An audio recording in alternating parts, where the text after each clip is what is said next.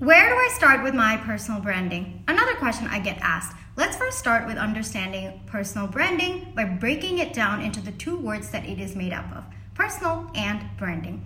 Now, personal means it has to do with you, okay? What makes you unique? What are your thought processes like? How do you perceive certain things? What are your strengths? What makes you unique as a person? What are the values that you stand for? And so on and so forth. The branding aspect of it is how are you going to represent all that you are, all the uniqueness that makes you you?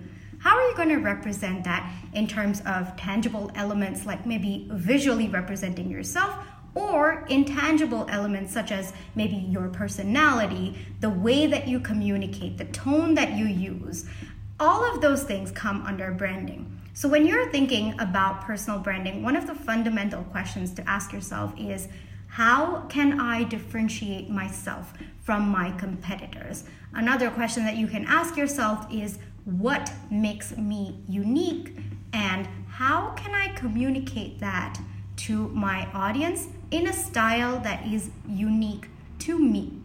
And ideally, you would be choosing styles that are your strengths. Okay, so that's where you would start with your personal branding. Hope this helps.